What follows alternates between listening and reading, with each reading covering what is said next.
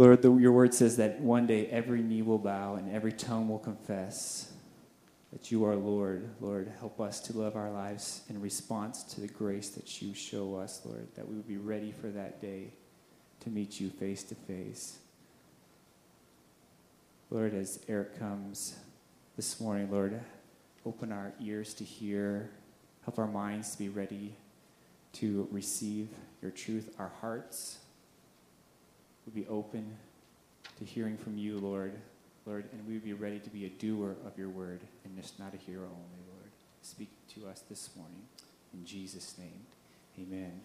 Amen. Would you guys take your seats? Well, welcome to Family Church. My name is Eric Hovind. I am from Pensacola, Florida, and I get the privilege of traveling around and educating people on how to defend their faith in God. Let me just tell you a startling statistic. I travel all around the country and around the world, and 95% of the people I meet that claim to be Christians cannot defend their faith in God's Word. It's amazing how many people cannot adequately defend their faith in God's Word. I get to meet a lot of different skeptics. I get to talk to a lot of different people about God and about the Bible and how we know Christianity is true. And how many of you, do you guys ever talk to skeptics? Any of you ever talk to unbelievers? Anybody? How many of you have somebody in your family or you have a friend that is a skeptic and they literally need prayer? God needs to work in their heart. Let's do something. I just spoke last night up in Cape Coral, and I met Jenna, who is 16 years old, and Nick, who is over 50. He didn't tell me how old he was, but he said he's over 50. And they were skeptics. Now, we talked for quite a while last night, and that's what we're going to talk about this morning is what exactly is going through the mind of the skeptic? What is it that they're thinking? How should you engage the skeptic when it really comes to that mindset? What exactly are they thinking? And so, can we just pray for those friends of yours, the family members of yours? I'm going to pray for Nick and Jenna and ask that God would literally speak to their heart. Because we know, according to Scripture, 2 Timothy 2:25, unless God grants them repentance, they'll never see the truth. 2 Timothy 2:25, unless God grants repentance, they'll never understand or see the truth. So your number one weapon against your skeptic friend or your skeptic family member is prayer. Praying that God would grant them repentance. So let's start this morning as we have just a few minutes together, and I get to try to tell you what the skeptics are thinking. And let's just pray for the skeptics specifically, okay? Heavenly Father, thank you for an opportunity to talk about your word and the truths of your word. God, this morning we come to you and we recognize who we are praying to. Hallowed be thy name. Jesus, you are worthy, you are worthy, you are worthy. So God, we come to you in the name of Jesus and we ask, we beg, we plead with you to open the eyes of the blind. God, would they be able to see you and see your gospel and see your glory because you grant them repentance and allow them to see the truth. God, there are many here with family members or friends or co-workers or business partners that are skeptical. They don't believe you and they don't believe your word. Heavenly Father, would you open their eyes? God, this morning I pray for Jenna, that sweet 16-year-old girl that doesn't know you and questions everything you've said. God, I pray for Nick. God, you showed him so clearly how he is using your morality and judging you by it. Oh, God, would you open his eyes? Please, God, open the eyes of the blind, I pray in your precious name. Amen. Amen. Well, my name, like I said, is Eric Hovind. I am 35 years old. I was born at a very early age in Kankakee, Illinois. I was actually born at my house because that's where my mom was, and I wanted to be close to her during that part of my life. It's really important to me. I have been raised in a Christian home all my life, although I didn't accept Christ until I was 21 years old. And kids, I don't know where you're at. If you're just having the faith of mom and dad, well, you need to get your own faith, okay? You need to understand what real Christianity is all about. And God needs to open your eyes if he's never really done that. I became a product of my environment, was raised in church, went to church Sunday morning, Sunday night, Wednesday night, Thursday nights, Tuesday nights, and Saturday nights. So I was in church all the time growing up. I have heard thousands upon thousands of sermons, and it wasn't until I was 21 years old that I heard a message called Hell's Best Kept Secret by Ray Comfort. And he challenged me, and he showed me the modern gospel. Hey, man, just come to Jesus. He wants to give you a great life, compared to the biblical gospel. The biblical gospel being, hey, repent of your sin. You've sinned before an almighty God. And I was really good at repenting in front of other people, being sorry to my mom and dad, being sorry to my pastor, my youth pastor, my principal. I was sorry to him a lot.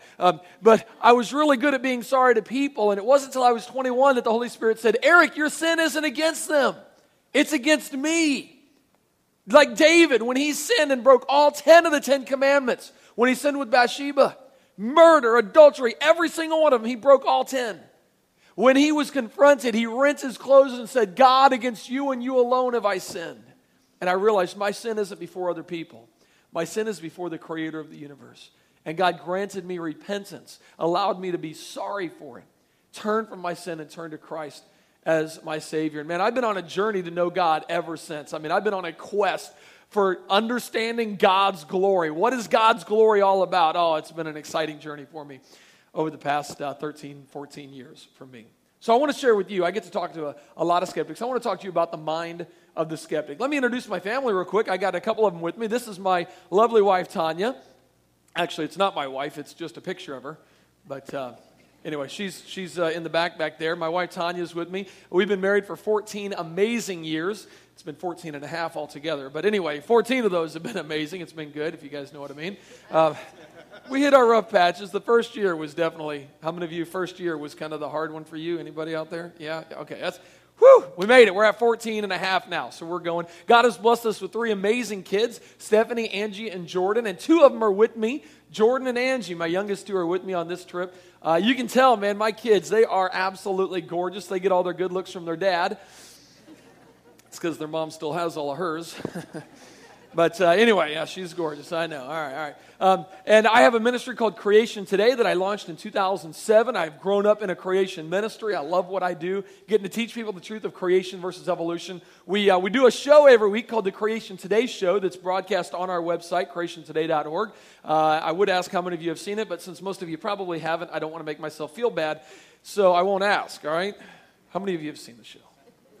I knew it. See? Oh, my wife and my kids. There they are. Thank you, guys. Thanks for watching the show. And my mom watches it, so I'm good. I don't care if you guys have seen it or not. Mom watches it, okay? Anyway, we produce that show. And we have a website called Creation Today, and it's all about equipping you to defend your faith in God. So let's jump right into equipping your faith. Oh, we did a conference, and Casey was at the conference last year that we did. Were you there with him? You didn't go to the conference. Okay. Casey went to the conference. You were there. Oh, perfect. Thank you, guys. Was it good? Did you guys enjoy that? Amazing conference, teaching us how do we defend our faith in God? What is the bottom line? How do you get down to the proof of God? What exactly is it? Psalms chapter 11, verse 3 says, if the foundations be destroyed, what can the righteous do? Now, there's an implication in this verse, isn't there? If the foundations be destroyed, what can the righteous do? Implies, if the foundations are destroyed, the righteous can't do much, can they? If the foundations be destroyed, what can the righteous do? Let me just tell you, if you look around our society, I don't know if you guys are very observant about what's happening in America today, but the foundations are being destroyed. How many of you guys figured that out already? You didn't even need me to tell you that. You already had that figured. Yeah. The foundations are being destroyed. And if the foundations be destroyed, what can the righteous do? You can't do anything once the foundations are destroyed. You got to go through a whole rebuilding process. You study history, that's exactly what happens. The foundations are destroyed and it gets bad. Really, really bad. Until a generation rises up and says, you know what? Let's go back to the absolute authority. Let's run things the way God says to run them instead of the way we think we ought to run them. And then you go back to a spiritual awakening which leads to prosperity again and it leads to all the good stuff. Guys, we've passed that stage and we're into the apathy and the dependency. And now today, the foundations are being destroyed right out from under us. So what are you going to do about it is the ultimate question. Let's talk about the mind of the skeptic. In life, there are 4 fundamental questions that you're going to try to answer, okay? Write these down. These are going to be on the quiz. Some of you have already had plenty of time. You're retired and you've sat around. You've already figured out the answer to these questions. Some of you don't even know the questions yet. Guys, I'm going to help you out. Write these down, okay? Here are the 4 fundamental questions of life. You're going to try to figure these out. Here they are. Who am I? Where did I come from? Why am I here?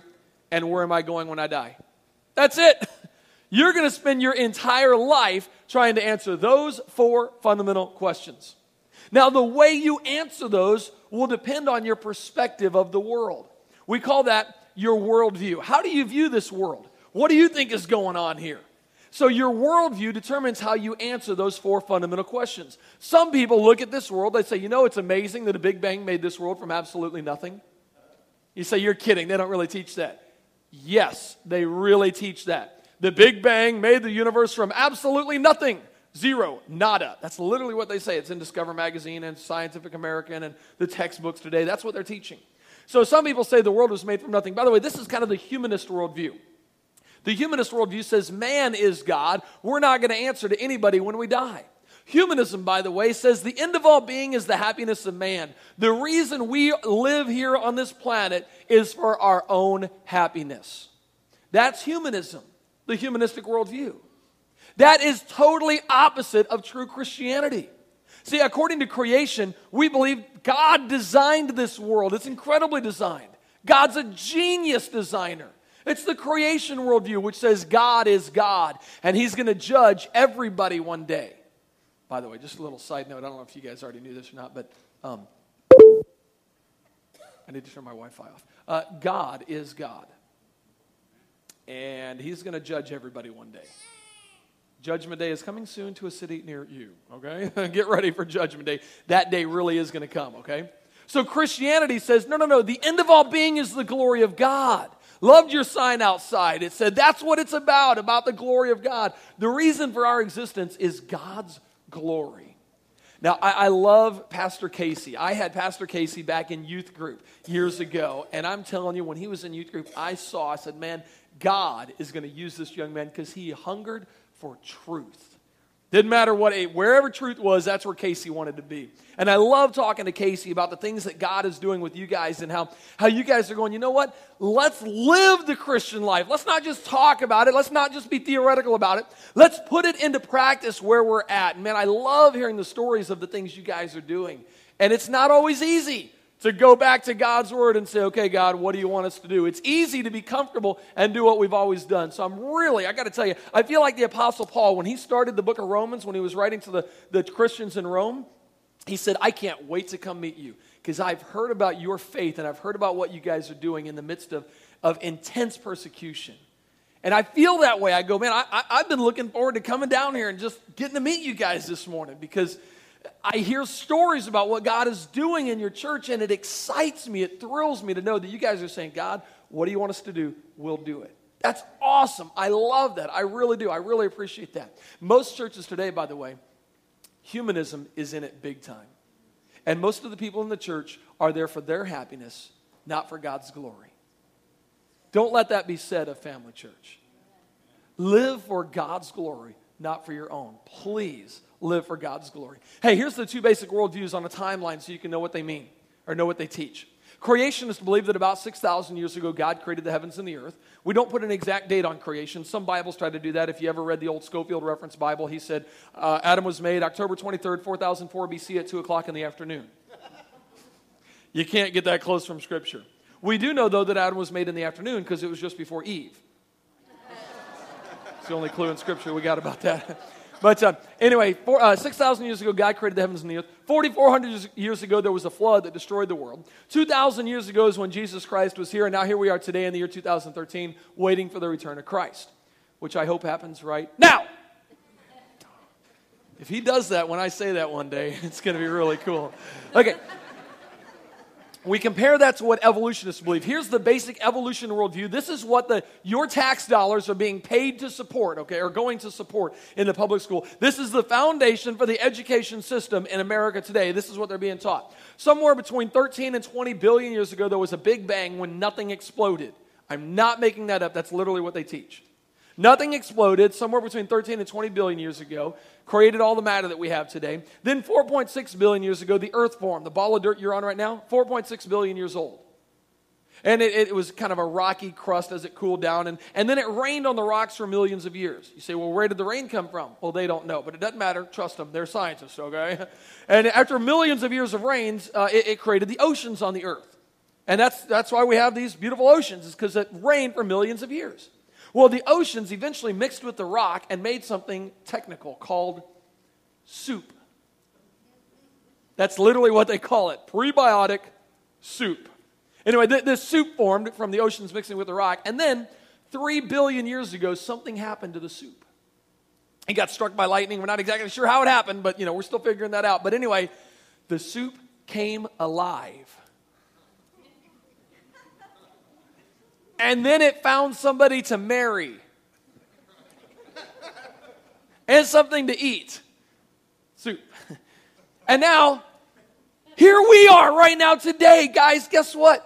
We are the product of an accident when life evolved from soup 3 billion years ago. Mankind evolved 3 million years ago. And look, here we are today. Evolution at its finest. What are you guys laughing at?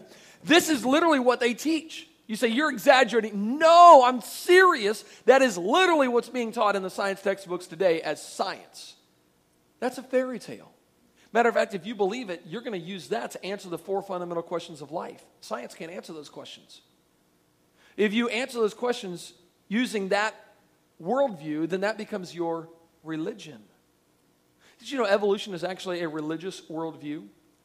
Has nothing whatsoever to do with science. Anyway, we cover more of that in the beginnings series, okay? Hey, if the foundations are destroyed, what can the righteous do? Guys, our foundations are being destroyed here in America and literally around the world. Not too many cultures around the world desire to found their culture on God's word. It's not too many like that around the world. Joseph Stalin said, America is like a healthy body, and its resistance is threefold. It's patriotism, it's morality, and it's spiritual life. If we can undermine these 3 areas, America will collapse from within. What do you think is being undermined in America today? Those 3 areas. And America, eventually, will collapse from within. This is from the National Science Teachers Association. I printed this off a couple days ago, or a couple of weeks ago now. On the teaching of evolution. Here's what they say about the teaching of evolution. Evolution is the major unifying concept in science and should be emphasized in K through 12 science education. If evolution is not taught, students will not achieve the level of scientific literacy needed to be well-informed citizens and prepared for college. If you don't believe in evolution, you're not going to be a good citizen and you're not going to be prepared for college. What? These are the standards that they set for it. They say this is how important it is. Check it out. September 13th, 2013. New findings challenge the assumption about origins of life. Before there was life on Earth, there were molecules, a primordial soup. I told you, that's what they call it. Okay, I even found some of it in the grocery store. Check it out. Good stuff, but you got to wait 4.6 billion years to cook it, okay? It takes a little while to cook, but once you get it cooked up, it's good stuff. Anyway, they say, at some point, a few specialized molecules began replicating. This self-replication, scientists agree, kick-started a biochemical process that would lead to the first organisms. But exactly how that happened, how those molecules began replicating, has been one of science's enduring mysteries. What are they saying here? They don't have a clue how that happened, do they? They think they deal in scientific facts. This is not scientific fact. This isn't even scientific fiction. Because fiction, they would at least make something up for how it might have happened. It's not even a hypothesis. They just simply say it as if it happened when there is no evidence that this takes place. They got nothing on it, but they're shoving it down your kids' throats as if it's absolutely true. Christopher Hitchens said the duel between Christianity and atheism is the most important in the world.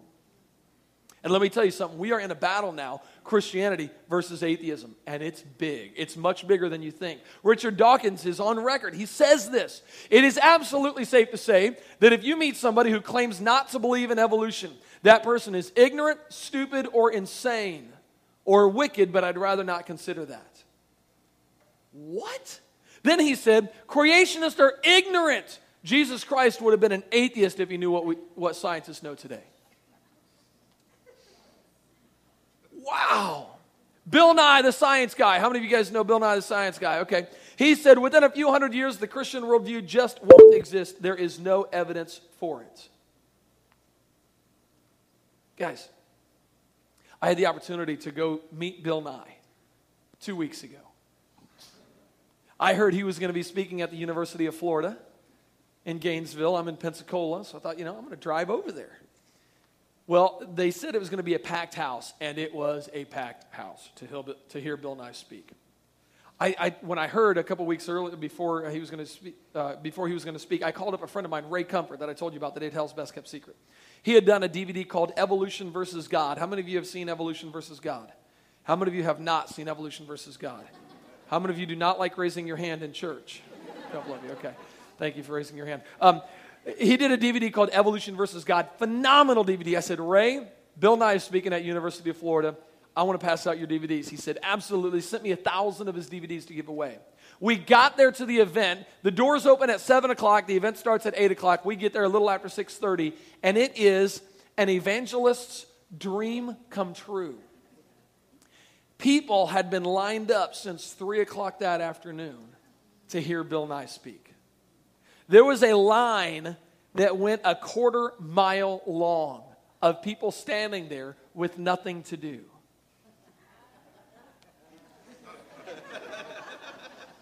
Hey guys, we had 25 volunteers. We went and did 1,000 DVDs like that. And it's evolution versus God. He goes to the top scientists and says, hey, what evidence is there of Darwinian evolution? And they got nothing for Darwinian evolution. Absolutely nothing. Anyway, great DVD. So I go there, and I realized that I had an opportunity to have somebody stand in line for me for those that didn't have tickets. If they had any extra tickets, they had a line for that. And so I had a friend go stand in line. Well, he stood there in line, and I went over when they started letting them in. And anyway, I ended up getting the very last ticket to the event. The very last one. I got in to hear Bill Nye. So I go in there and I hear Bill Nye, and he talked about the human population, and he's a good communicator. He's a comedian. He can communicate well. Really got those. There's about 2,000, maybe a little more than 2,000 students in the audience there. Most of them atheists, most of them skeptics, and so he talked about the human population. He said he remembers as a boy being at the World Fair in New York City when the human population in 1964 went from 2.9999999 billion to 3 billion people. Wow. He said, ladies and gentlemen, today there are more than 7.1 billion people on the planet. Today there are. Wow. He said, in your lifetime, population will be somewhere around 10 or 15 billion people. Well, at the end, after his talk, and his whole deal was, hey, you guys can change the world. You guys are going to have to learn how to take care of asteroids and shoot them so they don't hit the earth. And you guys can change the world. Stop global warming. Change the world. Well, at the end, he said he'd have a question and answer time. Well, I was up in the balcony, and I happened to see the guy that had the microphone. I thought, I'd like to ask Bill a simple question. So I went down and stood by the guy that had the microphone. And then when he put the podium, went down to the front of the balcony and put the microphone down there, I just followed him. So I was the first one in line on the balcony. Bill Nye is not exactly fond of Christians, just so you know. He thinks you guys are what Richard Dawkins thinks. Stupid. Okay, so I go down and I'm going, okay, what do I ask? How do I communicate with Bill Nye? Get one shot, one question. That's it. It's not like this is a one-on-one conversation. This is just, hey, I'm just a member of the audience. So somebody down here asked a question, then somebody down here asked a question, then it was my turn up in the balcony. And so I said, hey, Bill, you mentioned that in 1964 there were 3 billion people, and today there's over 7 billion people. I said, if we trace that backwards, how far back does it go? The human population being at 7 billion, when you calculate the math, how far back, when did it get started? He goes, at the turn of the century, there was only 500 million people in his grandfather's lifetime. I said, yeah, how far back does it go? He said, well, it's a very curious question. I'm curious why you ask. He said, we can go back about 100,000 years. And by the way, you can't go back that far with the human population, but he said about 100,000 years. I said, okay, I'm just kind of curious. From what I study with evolution, it says we've been here for 3 million years. Humans have been here 3 million years. How come we're only at 7 billion right now? We should have reached 7 billion 2.9999 million years ago. Why aren't we exponentially more than that? His answer, after he all he could do is say, well, you need to study math. I'm like, no, I get it. You already told me it goes back 100,000 years. And so he goes on to say, well, Albert Einstein discovered something called the exponential growth curve, and he titled it the letter E. And, of course, they realize now I'm a creationist, and so he's basically making fun of me. I put it online. I went ahead and put him making fun of me online. So if you go to our website, creationtoday.org, you can read a blog that I just did on Bill Nye. And I put the video there because I filmed it. But all he could say is, well, you need to go study math a little bit more. Hey, did you know that if the human population today is at 7.1 billion and you trace it backwards, right now it's at 1.7% population growth per year. If you lower that down to about 0.47%, less than 0.5%, it goes back 4,400 years, right when Noah would have been getting off the ark. If we've been here for 3 million years, we should be on top of 150 miles of nothing but human bones. No, mankind hasn't been here for 3 million years like evolutionists claim. I got to skip this. Good video, but I'm going to skip this. How many of you guys remember in Stark, Florida this summer, they dedicated the first monument to atheism in the history of America? You guys remember that happening here in Florida? You missed it. A historic event. Well, it was happening in my home state, so I heard, hey, atheists are gonna actually dedicate a monument to atheism here in America. Because they couldn't get the 10 Commandments removed, they said, well, fine. We'll put our own monument up.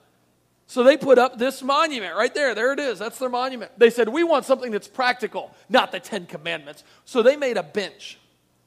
Said, we want a practical. And they dedicated it. That right there is David Silverman. He's the president of the American Atheist Association. And so I went to the ceremony. I said, this ought to be fun. So I went there to the ceremony. I'm checking it out. I'm talking with the different atheists, interviewing them and things like that. And once they did about an hour-long ceremony, then they unveiled the monument. Woo! Yeah! Woo! They went over there and they were taking pictures and celebrating and taking pictures with David Silverman. And I thought, somebody should tell these atheists the truth. Here they are gathered together. What a great opportunity. Somebody should just, preach the gospel to them.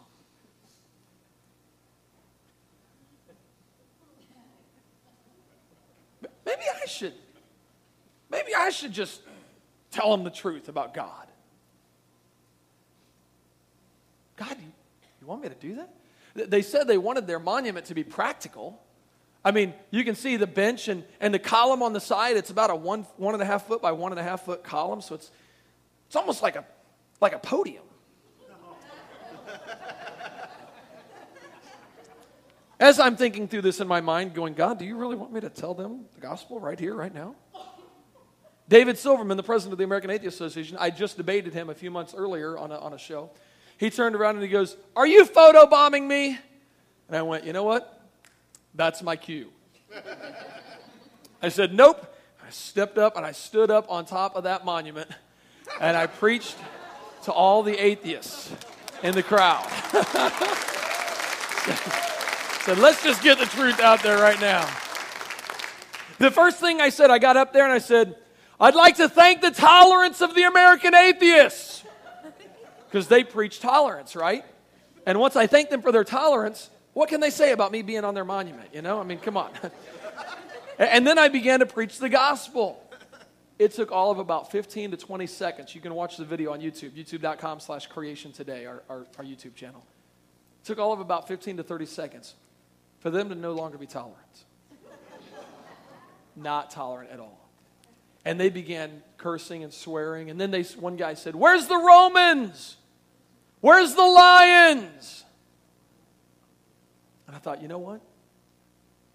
There are places in the world now and throughout history that doing what I do would get you killed. And I had to ask myself, would I be willing to die to preach the gospel?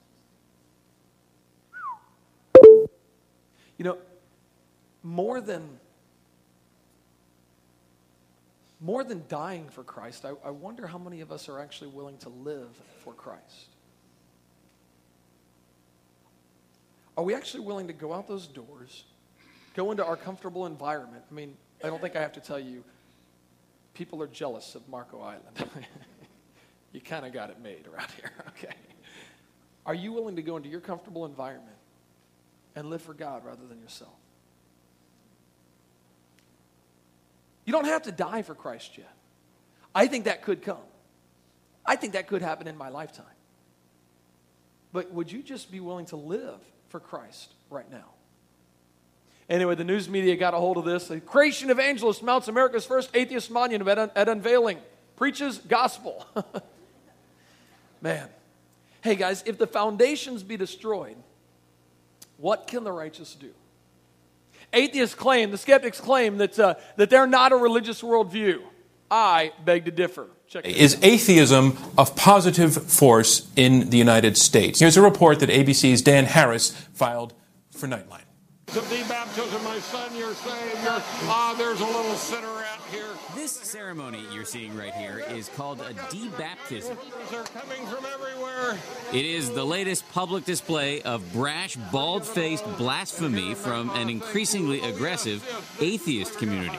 You baptize, inferno, excelsior. The ringleader is this guy here, Edwin Kagan, one of atheism's premier provocateurs. He says his community is at war. Atheists have no chance whatsoever of prevailing in a direct confrontation with believers. There are far too many of them. I've called this phenomenon the American Religious Civil War. Any of you who wish to be debaptized, will you rise, please? Just rise. Whoa. They're going and getting debaptized. In other words, they'd gotten baptized at some point in their life, and they got a guy with a hairdryer blowing the water off symbolically, saying, I don't believe anymore. I'm rejecting this. Did you know 75 to 85% of kids that grow up in a Christian home and then attend a secular college will reject God after 1 year of college? Do you know why that's happening? It's because 75 to 85% of kids that grow up in Christian homes aren't Christians. They've got mom and dad's faith, but they never got their own faith. They watched what God did in one generation, but he hasn't done it in them yet. They don't have a relationship with Jesus Christ. Those that left us were never among us, according to James. Hey, how many of you have ever wondered, does God exist? You ever wondered that? You ever questioned God? God, are you really there? This is church. Come on now. How many of you have ever wondered, does God exist? I'm really wondering. How many? Okay, many of us. Okay, let me ask this. Do you believe in God? How many of you believe in God? All right. Now, if I were to ask you why, I'm curious what you would say. Why do you believe in God? You know what I find a lot of people saying? I don't know. I was raised that way. That's just what I've always been taught. Something about faith, I guess. I don't know. I find a lot of people that can't defend their faith in God. Why do they believe in God? You know, there's an ancient Hindu proverb of 6 blind men and an elephant. Any of you ever heard this proverb before, the 6 blind men and the elephant? They teach it in religion and psychology classes today in the universities. Anyway, the Hindu proverb says, 6 blind men came upon an elephant. They wanted to discover what it was. One blind man grabbed the trunk and said, it's a snake. Another grabbed the tusk and said, no, it's a spear. One grabbed the leg and said, no, this is a tree. One grabbed the ear and said, no, this is a fan. One pushed the side and said, no, it's a wall. And one grabbed the tail and said, no, this is a rope. And the proverb goes on to say, listen, all the different religions are saying a different aspect of the truth. They're all right in their own respects. What's the problem with the analogy? They're all wrong. That's exactly right. It's not a tree. It's not a snake. It's not a rope. It's not a spear. It's not a wall, and it's not a fan. What is it? So how do we know what the elephant is, so to speak, when it comes to religion? How do we know that Christianity is true? Let me ask you a question that the atheists would love to ask you if they were challenging you one-on-one. If you were brought up in a Hindu country, raised by Hindu parents, and that's all you ever knew all your life, would you be a Hindu right now? Think about it. Raised by Hindu parents in a Hindu country, you're brought up in India, that's all you ever knew, would you be Hindu right now? Just think about it. Had one guy say, yes, but I'd only be a Hindu out of ignorance. Okay, let me ask you guys something. How do you know you're not just a Christian out of ignorance? This is what the skeptics will say to you. Hey, you've grown up in a Christian country. You're just a Christian because either your parents did that or that's just the kind of the thing to do here or whatever, but Hey, how do you know you're not a Christian out of ignorance? In other words, can you defend your faith? Do you know that this is true? Or are you just kind of just going along with somebody's flow of, I hope they're right. I hope they got it figured out. Joe Blow the Skeptic says, religious belief is irrational because of the utter lack of evidence for God's existence. How many of you have ever had somebody ask you for evidence of God's existence? So yeah, prove it. You ever had that happen? Let me ask you something. Do you think that if you give them evidence of God's existence that they'll convert and decide to trust and believe in God? We did a debate called The Unbelievable Debates. It's available on our website. And this Unbelievable Debate series, we're debating a guy in the UK, in England.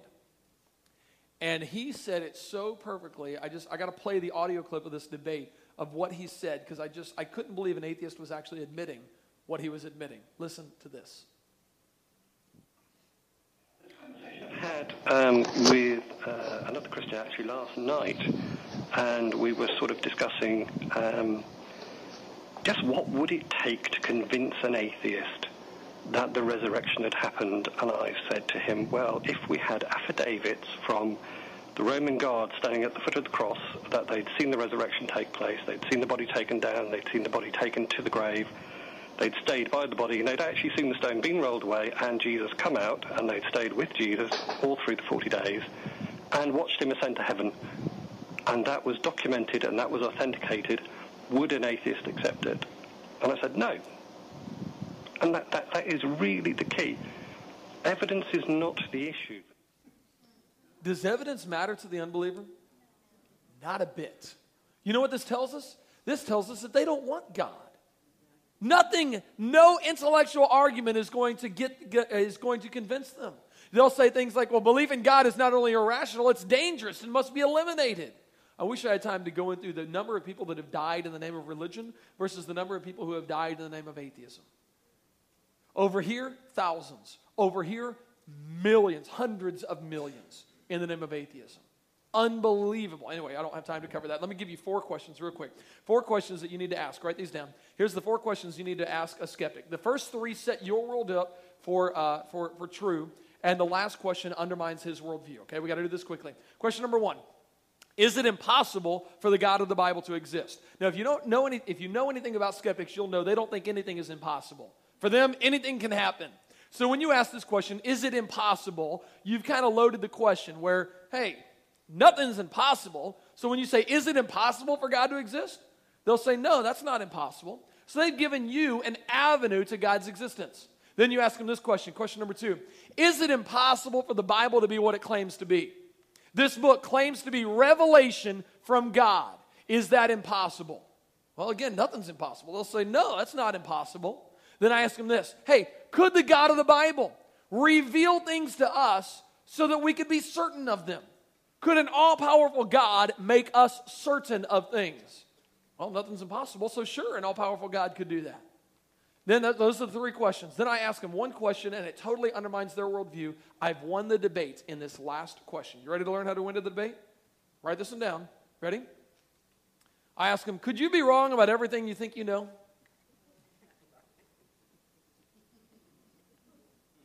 What do you think they say? Yeah, I could be wrong about everything I think I know. What? How hard is it to win a debate against somebody who says, I could be wrong about everything I'm about to say? You win by default. If they admit they could be wrong about everything, there's no arguing taking place there. Now, they will continue to argue, but what they don't understand is they've defeated themselves at the very beginning when they say they could be wrong about everything they think they know. I was in a debate with a guy in England named Alex Botten, Skype debate. And he said, I asked him, I said, could you be wrong about everything you think you know? He said, I could be wrong about everything I think I know. Well, I tried to explain to him the problem. He didn't get it. A couple days later, I tweeted something. I'm on Twitter, Eric Hovind, and I tweeted, I said, hey, the truths of God are not a matter of belief or unbelief. They're a matter of acceptance or rejection. In other words, this is true whether you believe it or not. The question is, do you accept it or reject it? Alex, the guy I just debated, he chimed in on the Twitter conversation. He said, that's fallacious. In other words, that's not true. So I reminded Alex of what he had said in the debate. I said, yeah, Alex, but you could be wrong.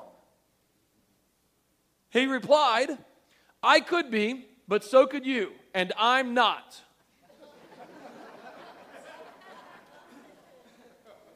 Men, I need to teach you something here. Your wives already know this. Men, let me teach you something. You can't say, I could be wrong, but I'm not, in the same sentence, and it makes sense, okay?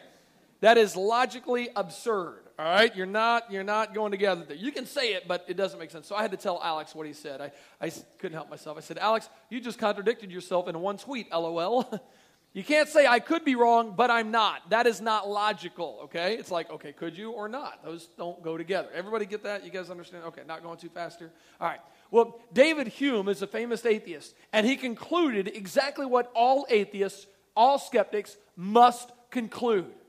He said, we really have no good reason to believe that the world outside of us resembles the perceptual images inside of us. What is he saying? He's saying, I've got no way to tell if what I think is happening is really happening. I don't know if you're really sitting here or not. I don't know if I'm even here or not. The atheist must conclude that he knows absolutely nothing. That's what they must conclude. That they could be wrong about everything they think they know. And let me tell you the problem. A.A. Hodges, actually, let's let him teach us. This is back from 1886. He put it perfectly. He said, if every party of the state has the right of excluding from the public school whatever he does not believe to be true, then he that believes the most must give way to him that believes the least.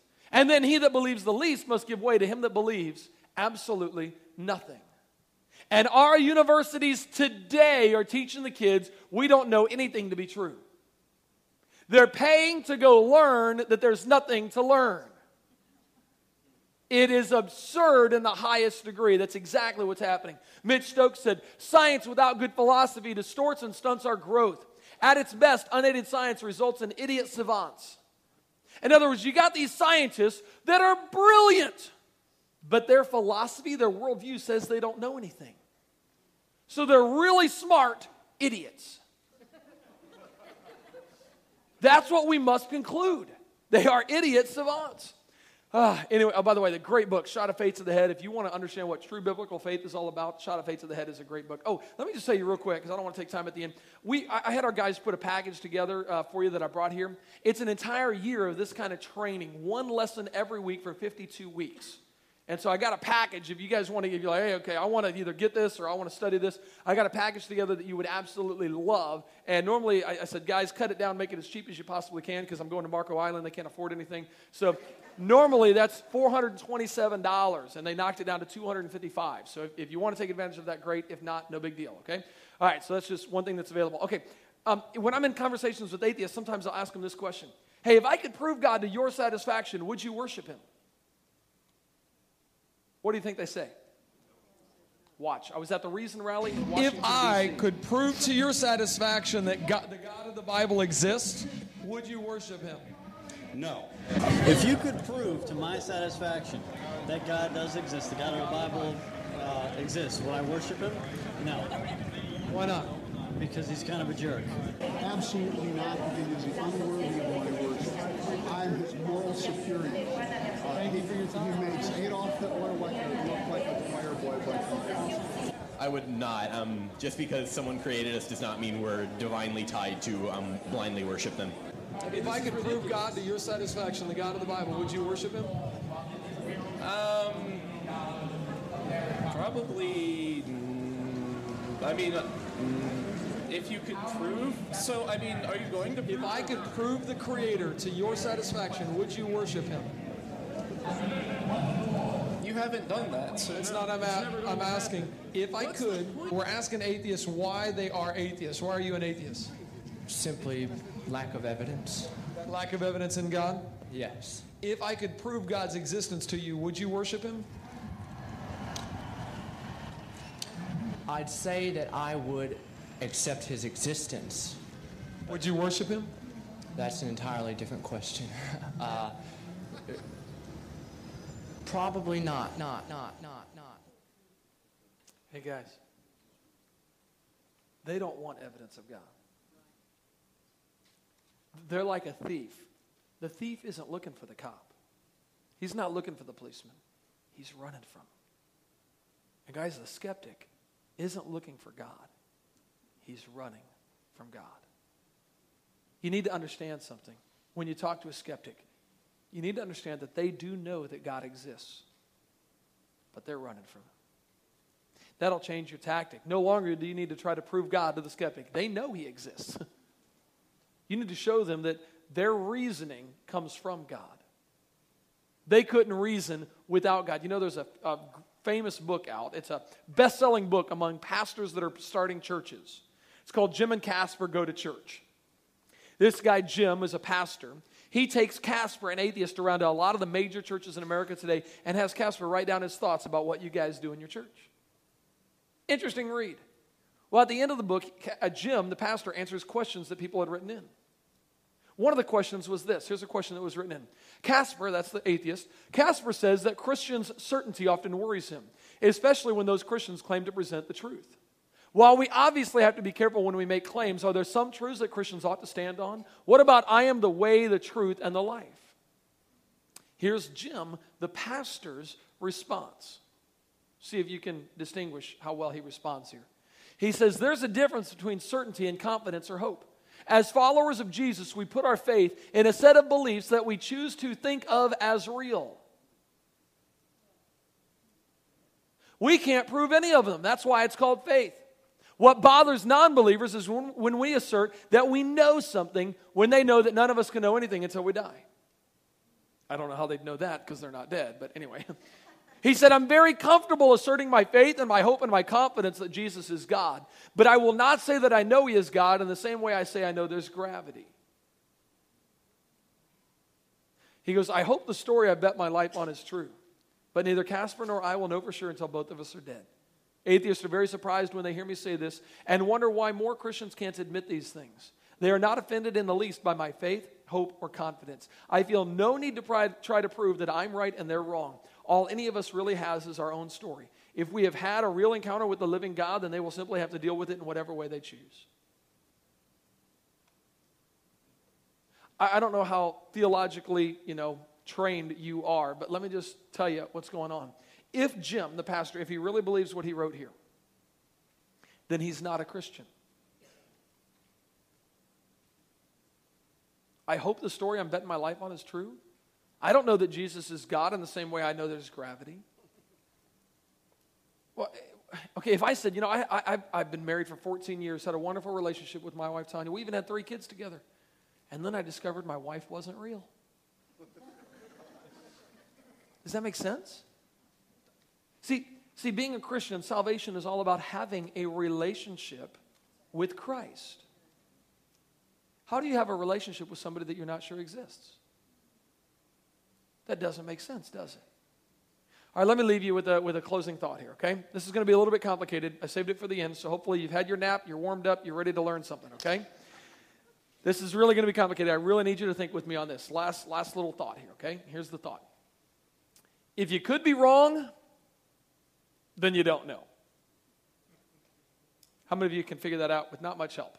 If you could be wrong, then you don't really know. For example, if I said the speed limit outside is 45 miles an hour, but I could be wrong. Do I know what it is if I say I could be wrong? No. If I said the Sears Tower is 1,571 feet tall, but I could be wrong, then do I know what the height of the Sears Tower is? No, because if I say I could be wrong, then I don't know. Okay, now, let's take all the knowledge in the entire universe. Everything there is to know about everything. By the way, that's the only Google image I could come up with all knowledge. Out of all the calculus and trigonometry and languages and, what the fleas are doing on the dog, everything, out of everything there is to know about everything. How much knowledge do you have? Yeah, that's stretching it for me, okay? I think I'd be, I don't think I can go tight enough. We don't have a whole lot, do we? Let's just, for sake of illustration, let's exaggerate for all the men in here and say, we think we've got a massive 1% of all the knowledge in the universe. Wow. Let me ask you something. Ponder this, and really ponder this. Think about this. Is it possible that out of the 99% of knowledge that you don't have, something could contradict the 1% that you think you do have? Is that possible? I told you this is going to be deep. I really want you to think about this. Is it possible that out of the 99% of knowledge that you don't have, something out there could actually contradict the 1% that you think you do have. Is that possible? Some of you guys are like, I don't know, just tell me. We're not supposed to think, it's church. Think about this. Is it possible that out of the 99% of stuff that you don't know, something out there could actually prove wrong the 1% that you think you do know? So, a lot of people are saying yes. So, what you're saying is, you could be wrong about that 1%.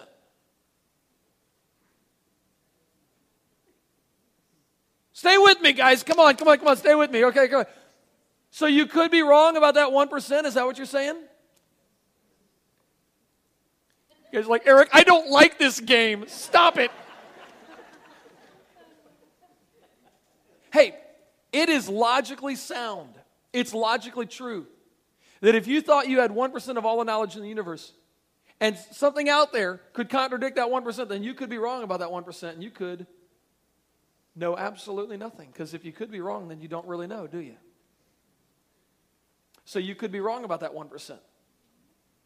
That means you don't know anything.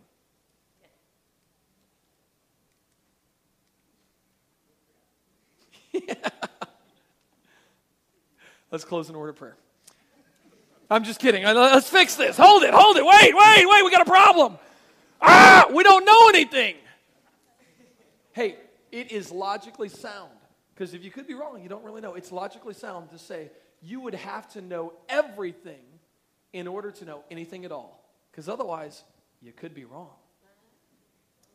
You would have to know everything in order to know anything at all. Anybody here know everything? Then you could be wrong, and that means you don't know anything. You'd have to know everything in order to know anything. How many of you guys are like, okay, there's got to be an answer. What's the answer to this? How do you figure this out? You'd have to know everything in order to know anything. Or you have to know someone who knows everything in order to know anything. I know this is deep. I know this is like philosophy 101, okay? But think with me. You have to know everything in order to know anything, or you have to know someone who knows everything, who can tell you things so that you can know things to be true. If the one who knows everything tells you things, can you trust them? Yes. Guys. We've got the one who knows everything, and he's revealed truth to us. Thank you. Whoa. Those of you that are still confused, talk to me afterwards. I'll be right down here, okay? Guys, you would have to know everything in order to know anything, or you would have to have revelation from somebody who does know everything. The only way to actually have knowledge is to have revelation from the one who knows it all. Otherwise, you couldn't know anything. So let's ask ourselves, do we know anything? You're like, I don't know, just tell me. Does 2 + 2 = 4? Oh, so you do know things. You do know things, don't you? Does it hurt when you stub your toe? Yeah. You guys have knowledge. That knowledge would be impossible without God. The proof of God, without God, you can't know anything. You can't have knowledge apart from God. It's impossible. I know that was theological. I know that was philosophical. I know that kind of goes down deep. But did you know this is why an unbeliever, the skeptic, and we're almost done. I know, we're almost done. You guys are used to being on time, okay? Sorry. I only get one shot with you. This is all I got, okay? I'm leaving after this. Why does the atheist, why does the skeptic say, I could be wrong about everything. I don't know anything? Because to admit knowledge is to admit God. To say you know something means that you've had revelation from the one that knows everything. And if you don't go outside of yourself, then you could be wrong about everything. And you don't know anything. Some of you don't see the genius of that. That's okay. We'll forgive you, okay? It really is incredible, though. Well, we decided we want to teach people the truth. We went right from the very beginning, right from Genesis. And so we decided let's go to the place that's having the influence. Did you know in our culture, in America, there are more than 400,000 churches in America? There are 6,000 movie theaters. Let me ask you something. Which one do you think is having more of an impact? So we decided, let's go to where the impact is taking place. Let's let our light shine on a hill, a big hill. So we decided we'd start making a movie called Genesis. We're actually doing a 3D version of Genesis, allowing people to see and watch creation take place right before their eyes. Let me show you a little preview of Genesis. Oh, there it is.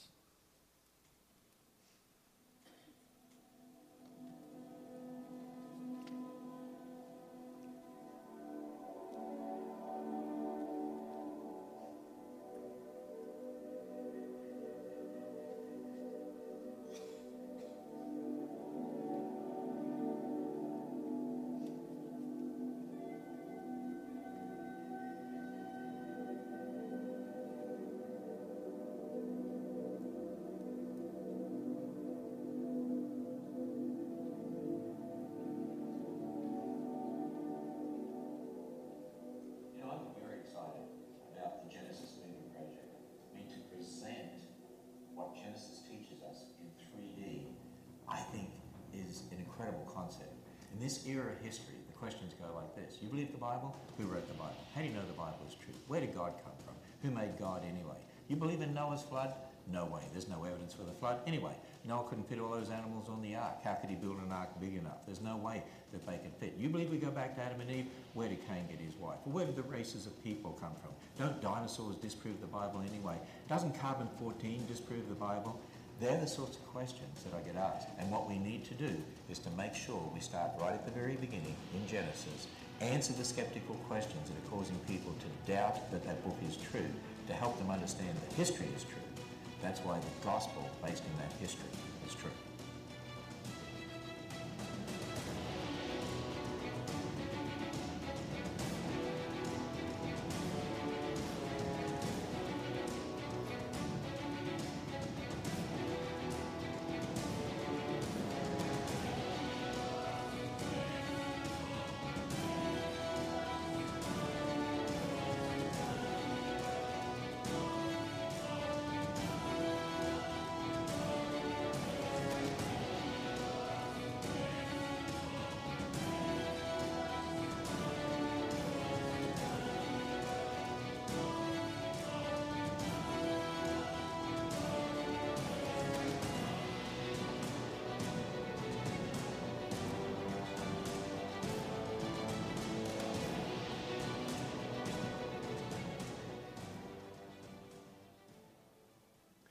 Well, anyway, I'm really excited about this project, and our goal is to get this into theaters. So, Lord willing, it'll be in a theater near you in about a little more than 1 year. We got a lot of work to do. So please be in prayer for us. We just want to impact this culture with the absolute truth, revelation from God himself.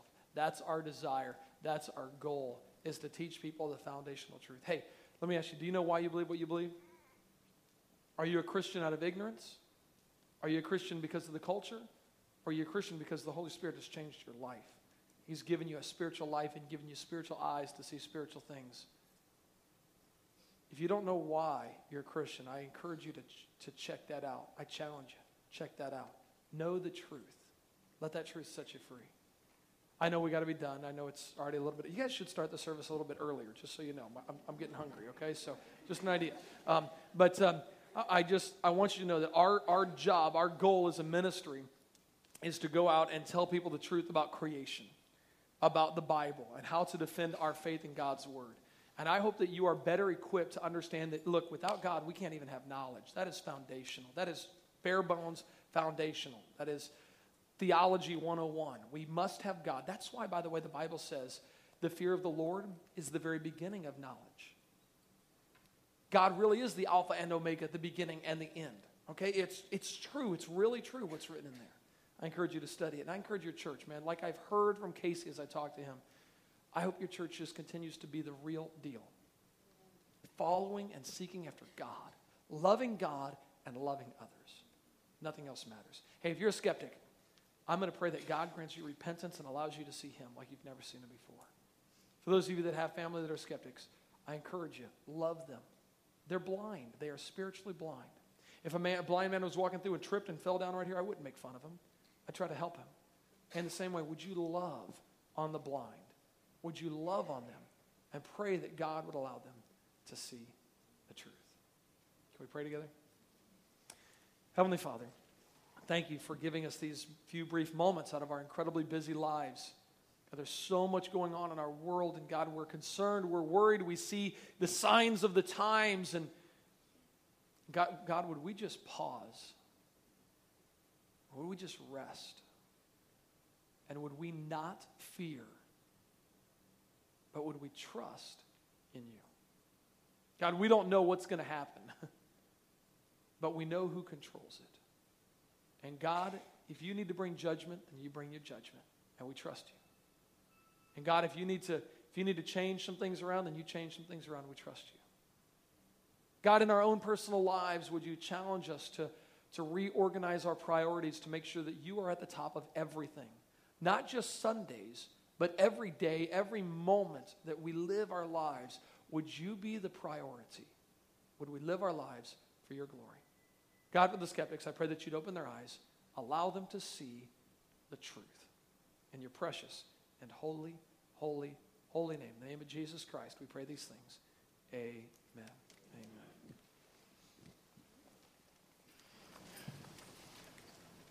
Thanks so much, Eric, for sharing this morning. If you have any questions for Eric, Eric's going to be right up here afterwards. I know he'd love to meet you and to shake your hand. And if you have any questions, he'd love to meet with you and answer any other questions. Also in the back, he has a resource table that a lot of good DVDs and books out there. He would just to help educate you and help you can be ready to defend your faith and share the gospel with your friends and to live for the Lord.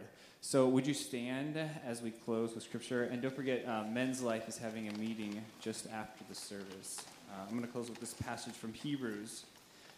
Now may the God of peace, who brought again from the dead our Lord Jesus, the great shepherd of the sheep, by the blood of the eternal covenant, equip you with every good thing that you may do his will, working in us that which is pleasing in his sight, through Jesus Christ, to whom be glory forever and ever. Amen. Have a great day in the Lord, and we'll see you next time.